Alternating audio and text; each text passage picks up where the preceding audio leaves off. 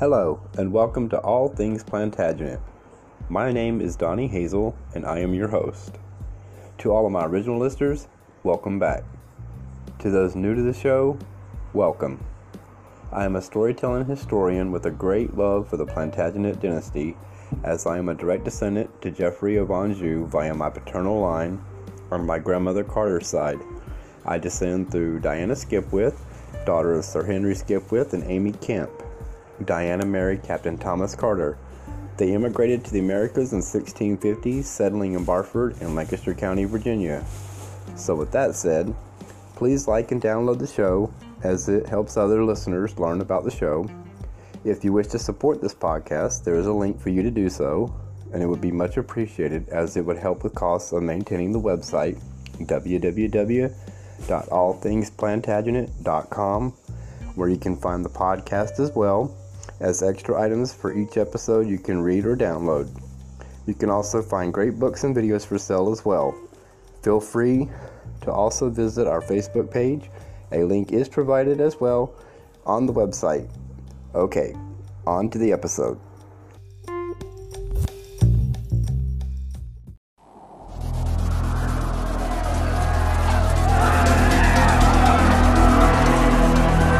This is a story of conspiracy and betrayal, of a lust for power and a lost allegiance. The story of the man who killed King Richard III. Sir Rhys ap Thomas has been forgotten by historians and even written out of the Battle of Bosworth in 1485, until now. A swashbuckling hero in terms of soldiery. Two great characteristics of Rhys ap Thomas was his strength of will and his ability as a military leader. A complex, passionate character, and compelling evidence now suggests he dealt the fatal blow, killing Richard III. This is the untold story of a man who killed a king and changed history.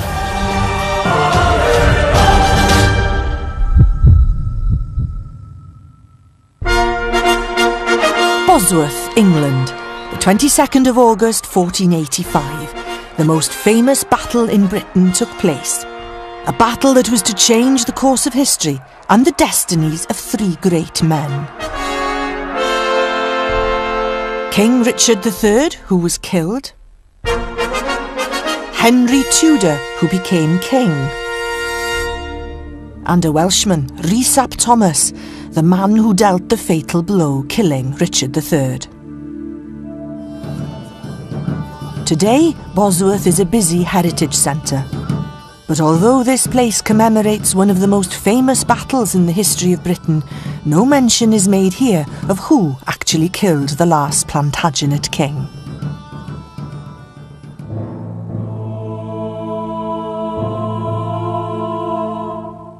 Rhys ap Thomas was a Welsh nobleman and accomplished soldier who fought at Bosworth and survived to tell the tale. At the end of his life, in his 70s, he went to the Greyfriars Priory in Carmarthen, South Wales, to die. But he was not at peace.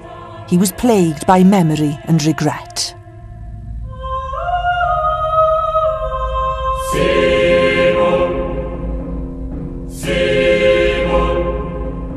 Three-quarters of a century of life, and now I'm facing the same hell as that which I created for so many. Oh, how easy it is to get drunk on power and status, or through the tasting of the blood and fear on the battlefield. But it is here, in this head, that sobriety and its truth starts to hurt, like a sword through the flesh.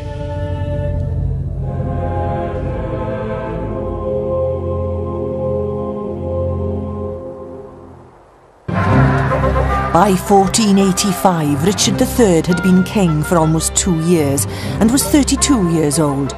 The Battle of Bosworth brought to an end the decades of fighting between the House of York, with a white rose, and the House of Lancaster, with its red rose. The great conflict between these two houses, the Wars of the Roses, is as compelling today as it was deadly then. Every year, the reenactment of the Battle of Bosworth on the 22nd of August attracts over 750 reenactors and thousands of visitors. Richard died, and in doing so, history changed.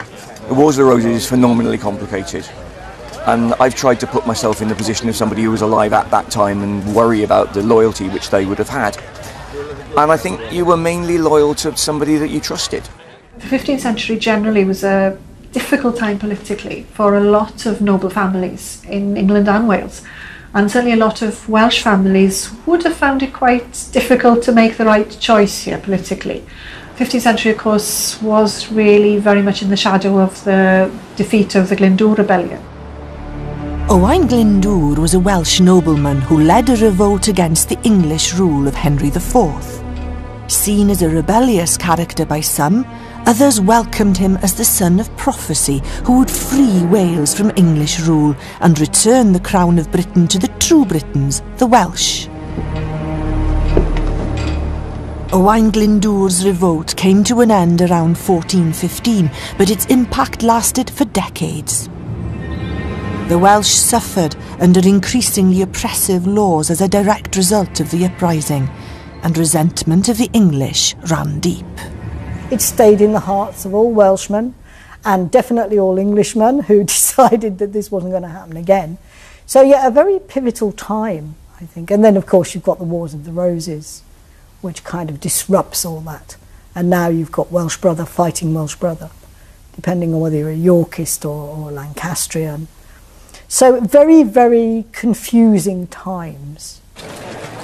The tension between the houses of York and Lancaster dominated the 15th century. Welsh noble families had to walk a tightrope between the two. One of the families that managed to flourish was that of Rhys ap Thomas. His ancestors were not born into aristocracy, but rose through the ranks, achieving status and power. They ruled here at Dynevor Castle. It commanded views of the Towey Valley and had once been home to the famous Welsh prince of the 12th century, Lord Rhys of Dynevor. The family was Welsh, spoke Welsh, and were patrons of poets and musicians. By the 15th century, Gruffydd ap Nicholas, the grandfather of Rhys ap Thomas, was the most powerful man in the locality. He became a sheriff of Carmarthenshire. A keen supporter of the House of Lancaster, he mixed in the right circles and, by being seen as a faithful servant to the crown, he received status, land, power and money. By 1440, he possessed the lease for all the land on the Dynevor estate. He was a bit of a chancer. He was a bit of a Del boy of his time. He became quite wealthy due to a lot of spurious activities that he carried on in and around Carmarthenshire. And he actually, although he was such a bit of a bit of a rake, he still was a man who was educated, who was very intelligent, very much a patron of the arts, even though he was very rough and ready. And he was a man of his time. I mean, these were wild times, and you took what you could get, and he took more than most. But he built up a little empire down here in West Wales. Gruffydd ap Nicholas went on to win favours and secured the rights to the land surrounding Dynevor, Cydweli, Carmarthen, Aberystwyth, Cardigan and Carreg Cennen. He was a great patron of the arts and of poets, and they returned the favour, praising him in their work. Griffiths allegedly was killed at the Battle of Mortimer's Cross.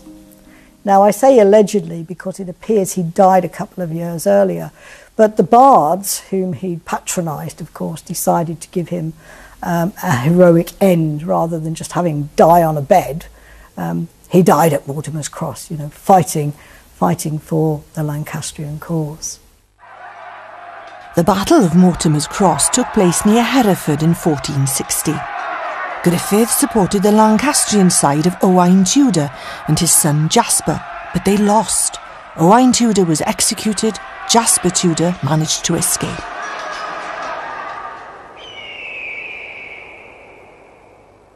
A year later, the House of York attacked Carreg Cennen Castle, still held by the family of the now deceased Griffith ap Nicholas. His son Thomas and his grandson Rhys fled Wales to the court of Philip the Good, the Duke of Burgundy in France. The family had fallen foul of the dangers of the time, but for the young Rhys it opened a door to another world.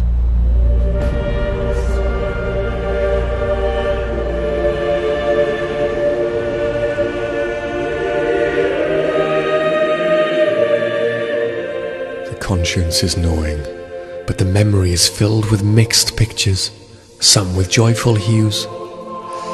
Philip's court in Burgundy, oh, what a place! Filled with culture and art, and an emphasis on learning how to behave like aristocracy. Learning about European culture and also the continent's methods of fighting.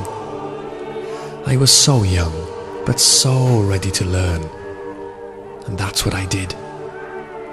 Philip had a learning system that was born from the techniques of the Knights of the Golden Fleece, similar to the ideas of King Arthur's Knights of the Round Table.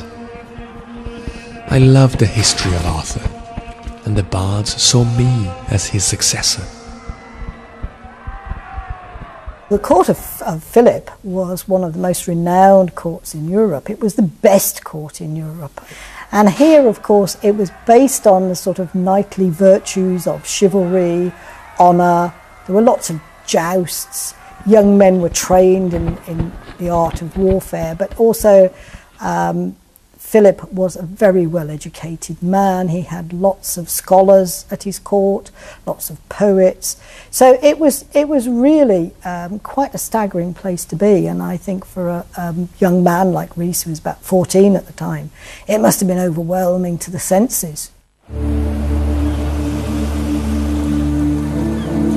Rhys and his father returned to Wales around 1467. By this time, Rhys was a high-achieving young man. He married well to the daughter of a Welsh noble family who were neighbours of his Dynevor estate. Most of the fertile Towy Valley came under his control, and following the death of his father and his two brothers, Rhys was the sole heir to the wealth and land of the whole family. Rhys's father was killed in battle in 1468 near Machynlleth in mid-Wales, again fighting for the Lancastrian cause against the Yorkists. In his inherited position of power, Rhys ap Thomas chose to be a great patron of the arts, continuing a family tradition and earning a place for himself in the poems of the time. In some cases, in the 15th century, for example, we have a single poem for a single patron, and that's all we know about it. But in Sir Rhys ap Thomas's case, we have a wide range of poems by a wide range of poets. For example, Dafydd Llwyd of Mathafarn, Gwilym ab Ieuan Hen, Lewis Glyn Cothi, and so on and so on. Many of these poets were minor poets, but it's key, I think, that the most influential and the best poets of the time were also patronised by Sir Rhys ap Thomas. In the latter half of the 15th century, the conflict between the houses of York and Lancaster continued to dominate political life. Henry Tudor had been born in 1457 in Pembroke Castle, and his Lancastrian supporters argued that he was the only rightful heir to the throne. Like a game of chess, noble families had to carefully plot their allegiance, with some swapping sides to avoid falling out of favour and losing their land and power.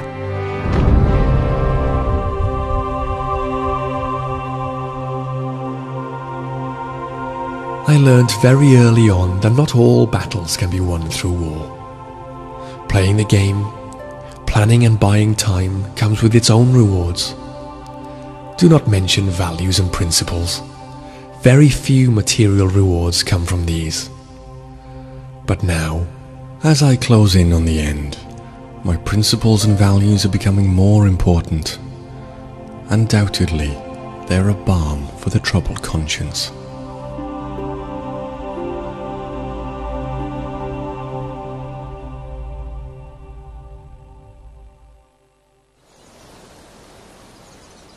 In 1483, King Edward IV died. His sons, Edward V and Richard, were only 12 and 9 years old. Their uncle, Richard of York, became their guardian. But the young princes suddenly and scandalously disappeared. Richard of York became King Richard III as a result. It was a triumph for the Yorkists. The Lancastrians, however, were outraged. The people were now hoping for peace and stability. Rhys ap Thomas, breaking with family tradition, swore allegiance to King Richard III. It is even claimed that he said only over his body would anyone pass through Wales to attack King Richard. But the question remained then, and still does today, what happened to the two young princes in the Tower, Richard III's nephews, who disappeared? Even by the brutal standards of the Wars of the Roses, killing innocent children was seen as unforgivable. Here in Bosworth, the Richard III Society, which played a pivotal role in the reburial of his skeleton, has a clear mission to reclaim the reputation of Richard III. He was a good king in the things that he did, his laws. We have no idea what would have come out of a longer reign, obviously, but he did things that were good for the common people. Our aim is to set the record straight, because we think that Richard was a good man who's been badly served by history. The disappearance of the young princes may have fuelled another private concern for Rhys ap Thomas. King Richard III wanted Rhys's son Griffith to be held at the royal court as guarantor for his loyalty to the throne. I think Rhys gave his word to Richard at the time that he was writing to him, when he was begging for his son to remain here. His son was only 2 or 3 years old. He didn't want him being carted off to England, maybe never to see him again. And I think when he was begging for his son's life, he meant what he said to Richard. You are my liege lord, and he'd always been faithful to whichever king had been on the throne. And I think that, perhaps coupled with the rumours of the princes in the Tower, which Rhys must have heard about, decided Rhys that maybe I might break my oath to Richard. Yes, I did send a letter promising to support Richard. The words are still in my memory. But Richard was to take the boy into his care, my 4-year-old son, hostage to my own loyalty. This was too much for me and his mother. Such a cheek on behalf of the king, for taking my son. What kind of man would do this to a 4-year-old child?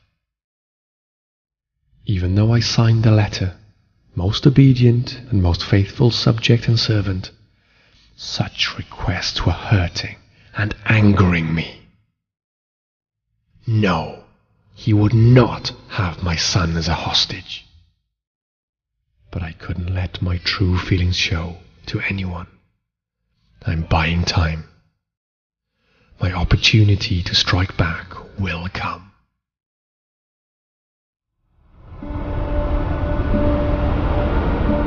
In 1484, Richard III's son died, and a year later his wife. This left him weak, a king without an heir. Meanwhile, his Lancastrian rival Henry Tudor and his uncle Jasper Tudor were in France building an army, preparing to land on British soil and attack Richard. Here in Kidwelly, Henry Tudor had an important ally, a lawyer named Trahearn ap Morgan. He was the link between Henry Tudor and his supporters within the Welsh aristocracy, including, secretly, Rhys ap Thomas. Publicly, Rhys continued to support King Richard.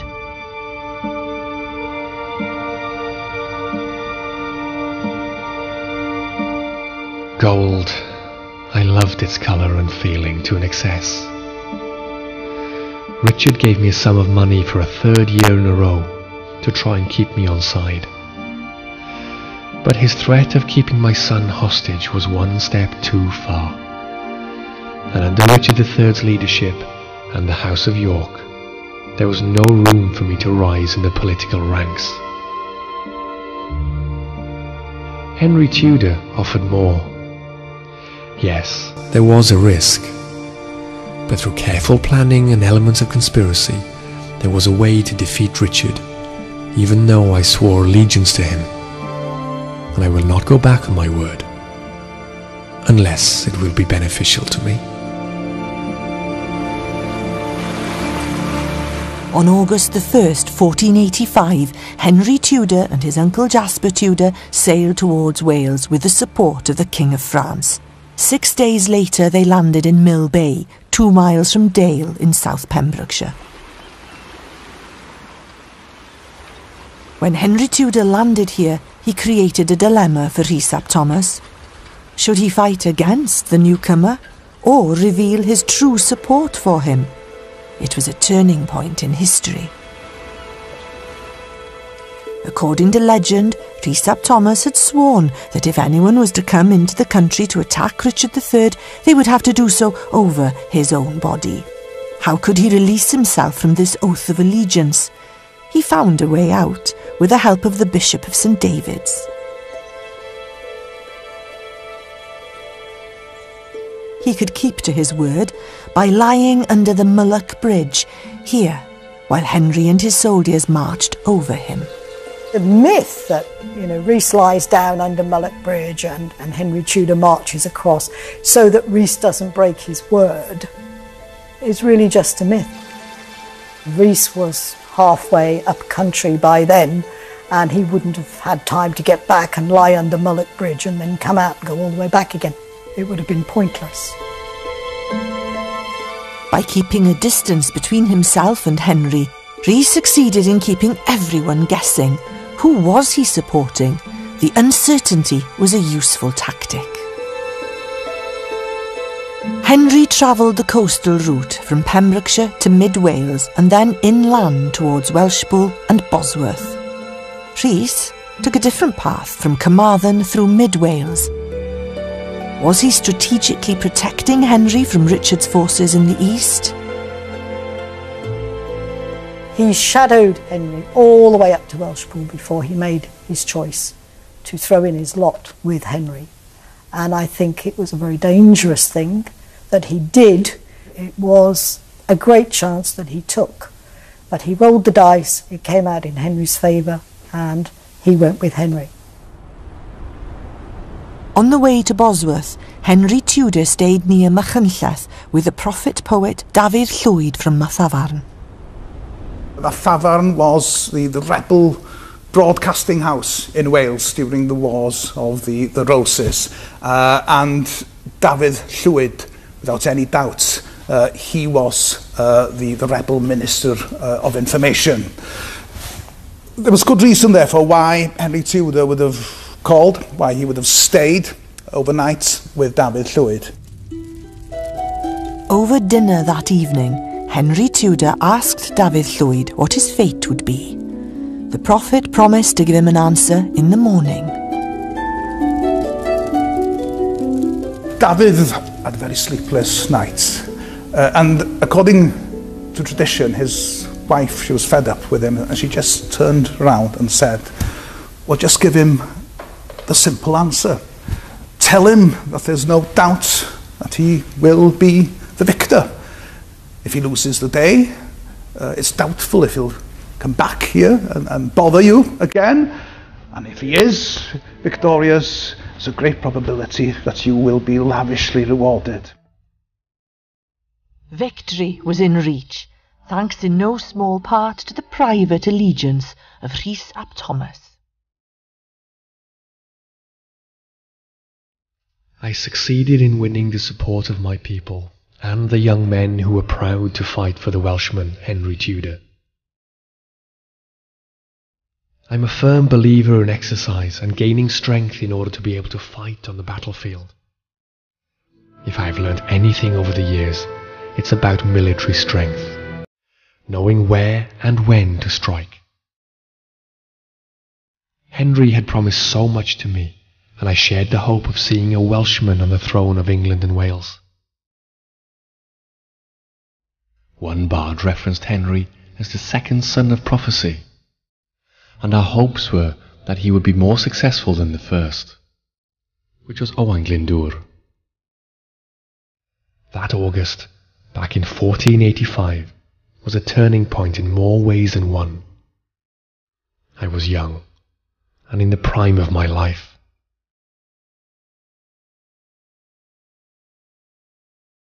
From Welshpool, Henry Tudor and Rhys ap Thomas's joint army marched through Wales on their way to mid-England, their aim to defeat King Richard III.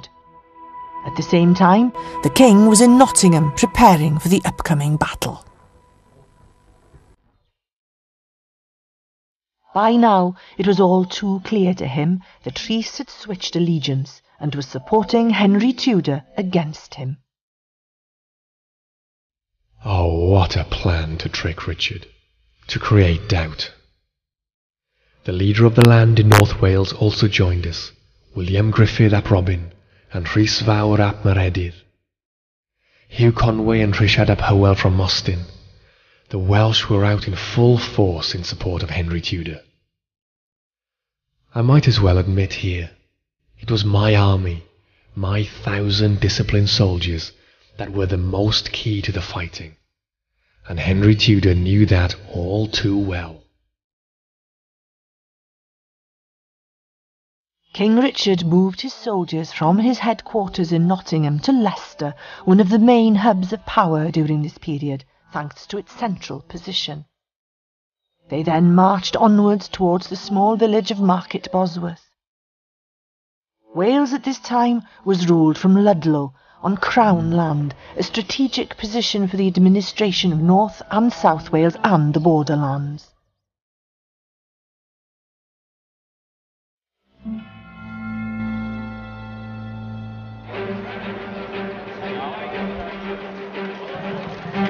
What a morning. The morning of the 22nd of August, 1485. Between us and Richard's army, the land was wet and boggy.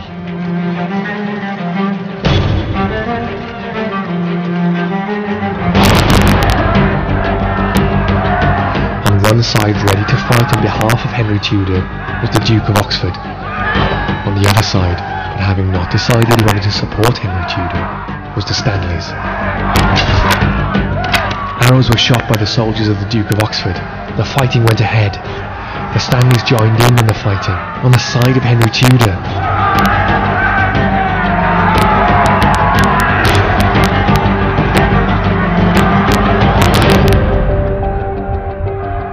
Later, and I understand why, Richard decided to rush forward to attack Henry Tudor, who had a group of soldiers next to him, including my own soldiers.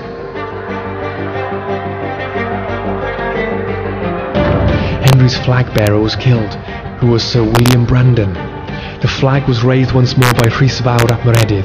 I saw Richard coming towards Henry.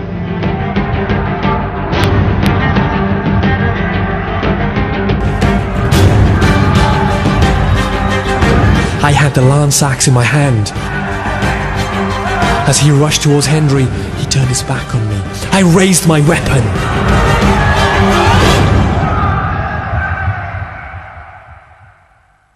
We know it was actually quite a short battle, as battles go. It was determined quite decisively, of course, because of the death of Richard III. That decided the outcome quite clearly. We have this picture of Richard thrusting himself into the middle of Henry's closest supporters in the hope of bringing the battle to a decisive victory. He came off his horse, he seems to have disappeared into this throng of warriors who were beating him down, and it may be the case that there were quite a few people who struck a blow at that point.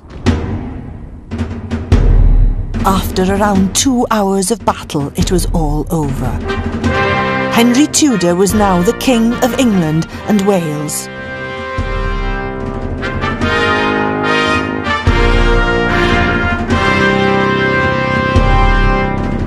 Following a morning of fighting, Rhys ap Thomas was appointed knight on the fields of Bosworth by Henry Tudor. Later, Henry Tudor walked triumphantly into Leicester, with Richard III's body following close behind him. The body was displayed for 2 days before he was buried at Greyfriars Priory. How do I feel about the Battle of Bosworth? The wrong man won. But then I would say that it's very strange because Richard was a good general, he was a great warrior. He only lost the one battle, of course, Bosworth. In 2012, his body was found beneath a car park in Leicester. It was proven to be the skeleton of King Richard III and that he had died from his skull being split by an axe or a sword-like weapon. Within months of the victory in Bosworth, the most important Welsh poet of his day, Gutor Glyn, wrote of the battle. He praised Sir Rhys, indicating that it was Rhys himself who struck the fatal blow. Gutor Glyn, the Welsh poet, suggests that he did so, describing him sort of shaving the head of Richard III. Some argue that suggests a halberd or a sort of an axe. It's interesting that Gutor Glyn, who's generally quite correct in his facts, he's quite careful with his facts, suggested that he was the killer. So I think it can be accepted, though it can't be proven. Gutor makes it obvious, I think, that Sir Rhys ap Thomas played a key part in Henry Tudor's winning of the field in Bosworth. He makes that obvious. He says that King Harry actually won the field because of our master, because of Sir Rhys. We've also got Jean Molyneux, the contemporary chronicler, who said it was a Welshman, but he doesn't name Rhys. It may not have been particularly sound idea to become known as a king killer, as a regicide. That could actually have reflected badly on somebody had there been another change in fortune. So there may have been a reason not to advertise too much if Rhys ap Thomas had actually been responsible for killing Richard III. Well, he was elevated to be a knight 3 days after the battle. He was then given offices in South Wales, but he was also made a Privy Councillor, and so he was also part of the court, part of Henry's life, part of the circle that advised him. So in that sense, yes, he was central to the development of the Heinrician scheme. That says a lot. So I would say it points to the fact that he probably did kill Richard. Because without Richard being dead, there is no way Henry could ever be king. There was no good wounding him. Somebody had to kill him. Without a doubt, Henry Tudor was pleased. He couldn't be more grateful. I was knighted on the spot.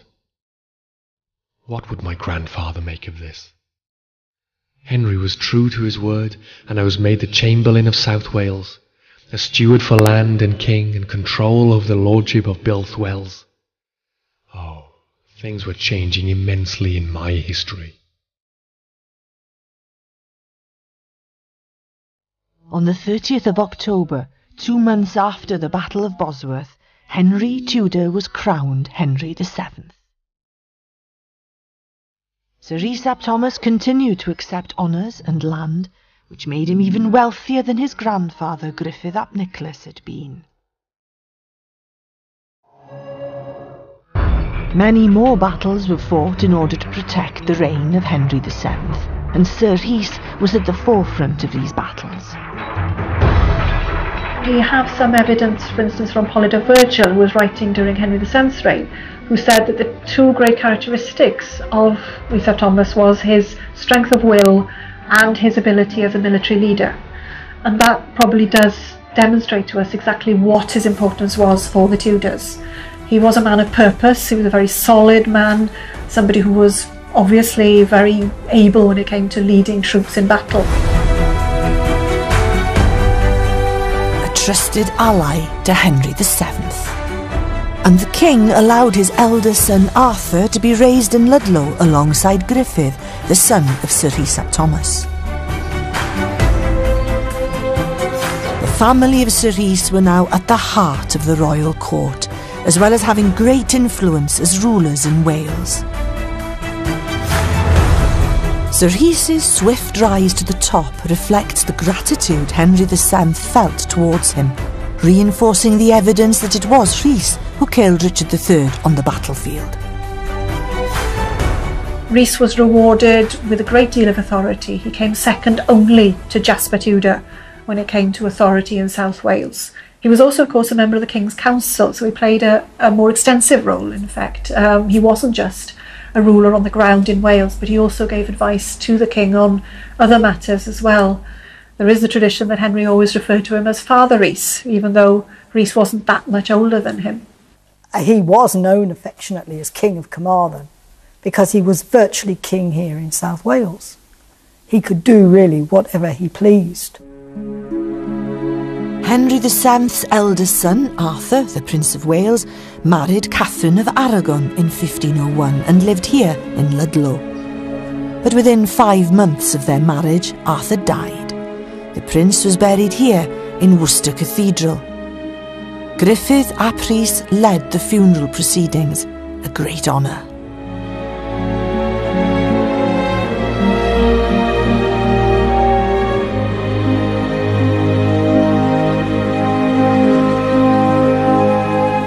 The relationship between Sir Rhys's family and the king was further acknowledged in 1505 when Rhys was awarded the Knight of the Garter, the highest chivalric honour given by the king. The crest of the Garter is clear to see on his tomb here in St Peter's Church, Carmarthen. He received, obviously, the order of the Knight of the Garter, which was a huge honour for him, which took place, the whole ceremony was taking place in Carew Castle. Wonderful procession, jousting, all sorts of things were going on. And the fact was, he worked so well within the English court, with the English monarchy, helping them, and of course later on Henry VIII. So he had the kind of standing that I don't think any Welshman has had before or since.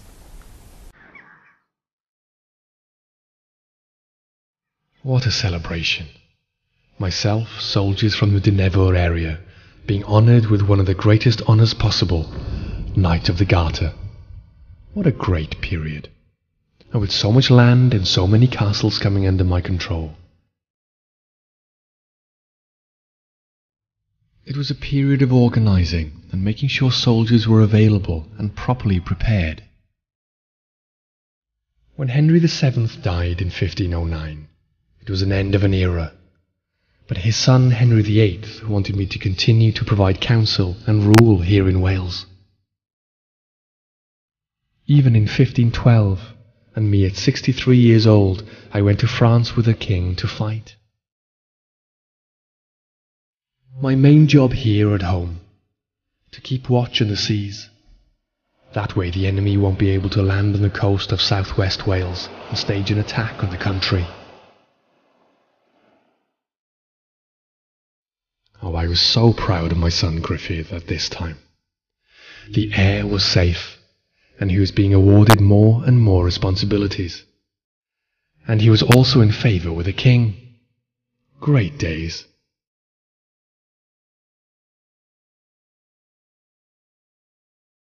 But disaster struck the family.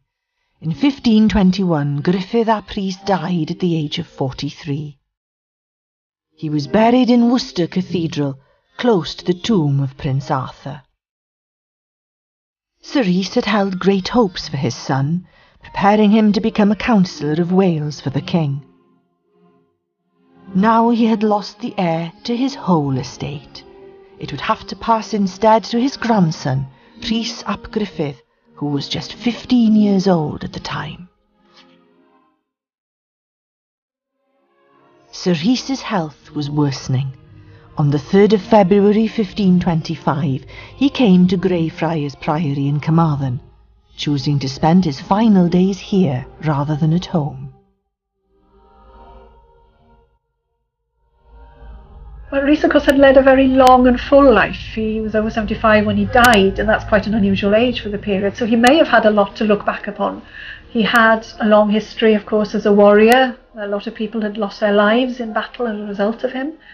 He may also have looked back and thought that there were times when he was a little bit ruthless. He was known as quite a harsh governor of South Wales, so he may have felt that there were times when he could have been more merciful. I mean, we must remember that Rhys had probably been there when Richard's body had been carted off very ignominiously to the Greyfriars in Leicester.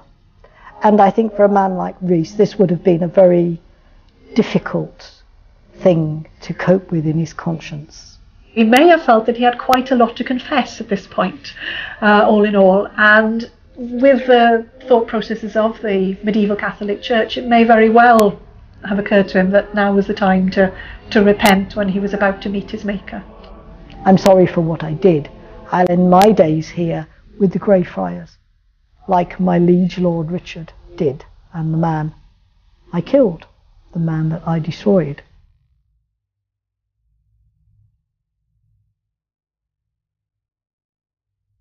The end is nearing, and everything is becoming weaker. Is it wise to look back?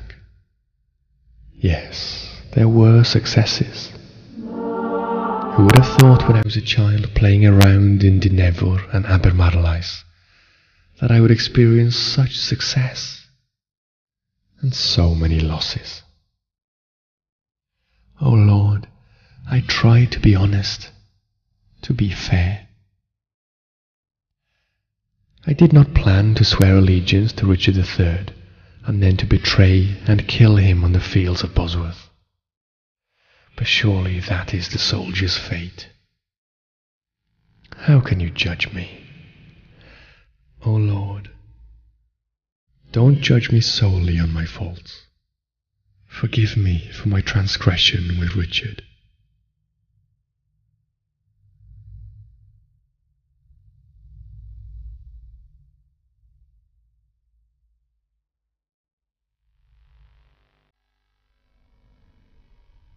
Sir Rhys ap Thomas died on the 9th of February 1525 at the age of 76 and was buried with the monks in Greyfriars Priory.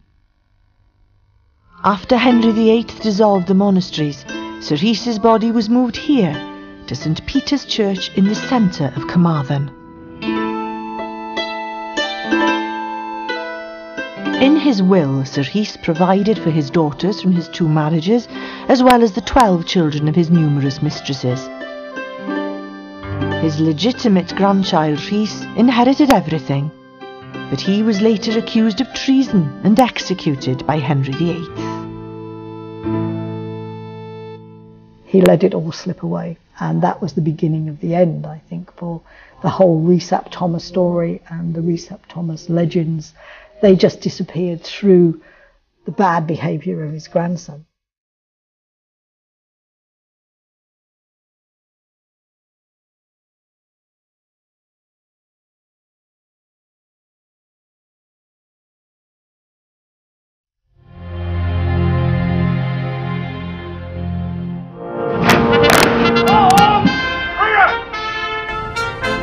But the story of Sir Rhys ap Thomas, the man who killed a king, is being revived and celebrated for a new generation.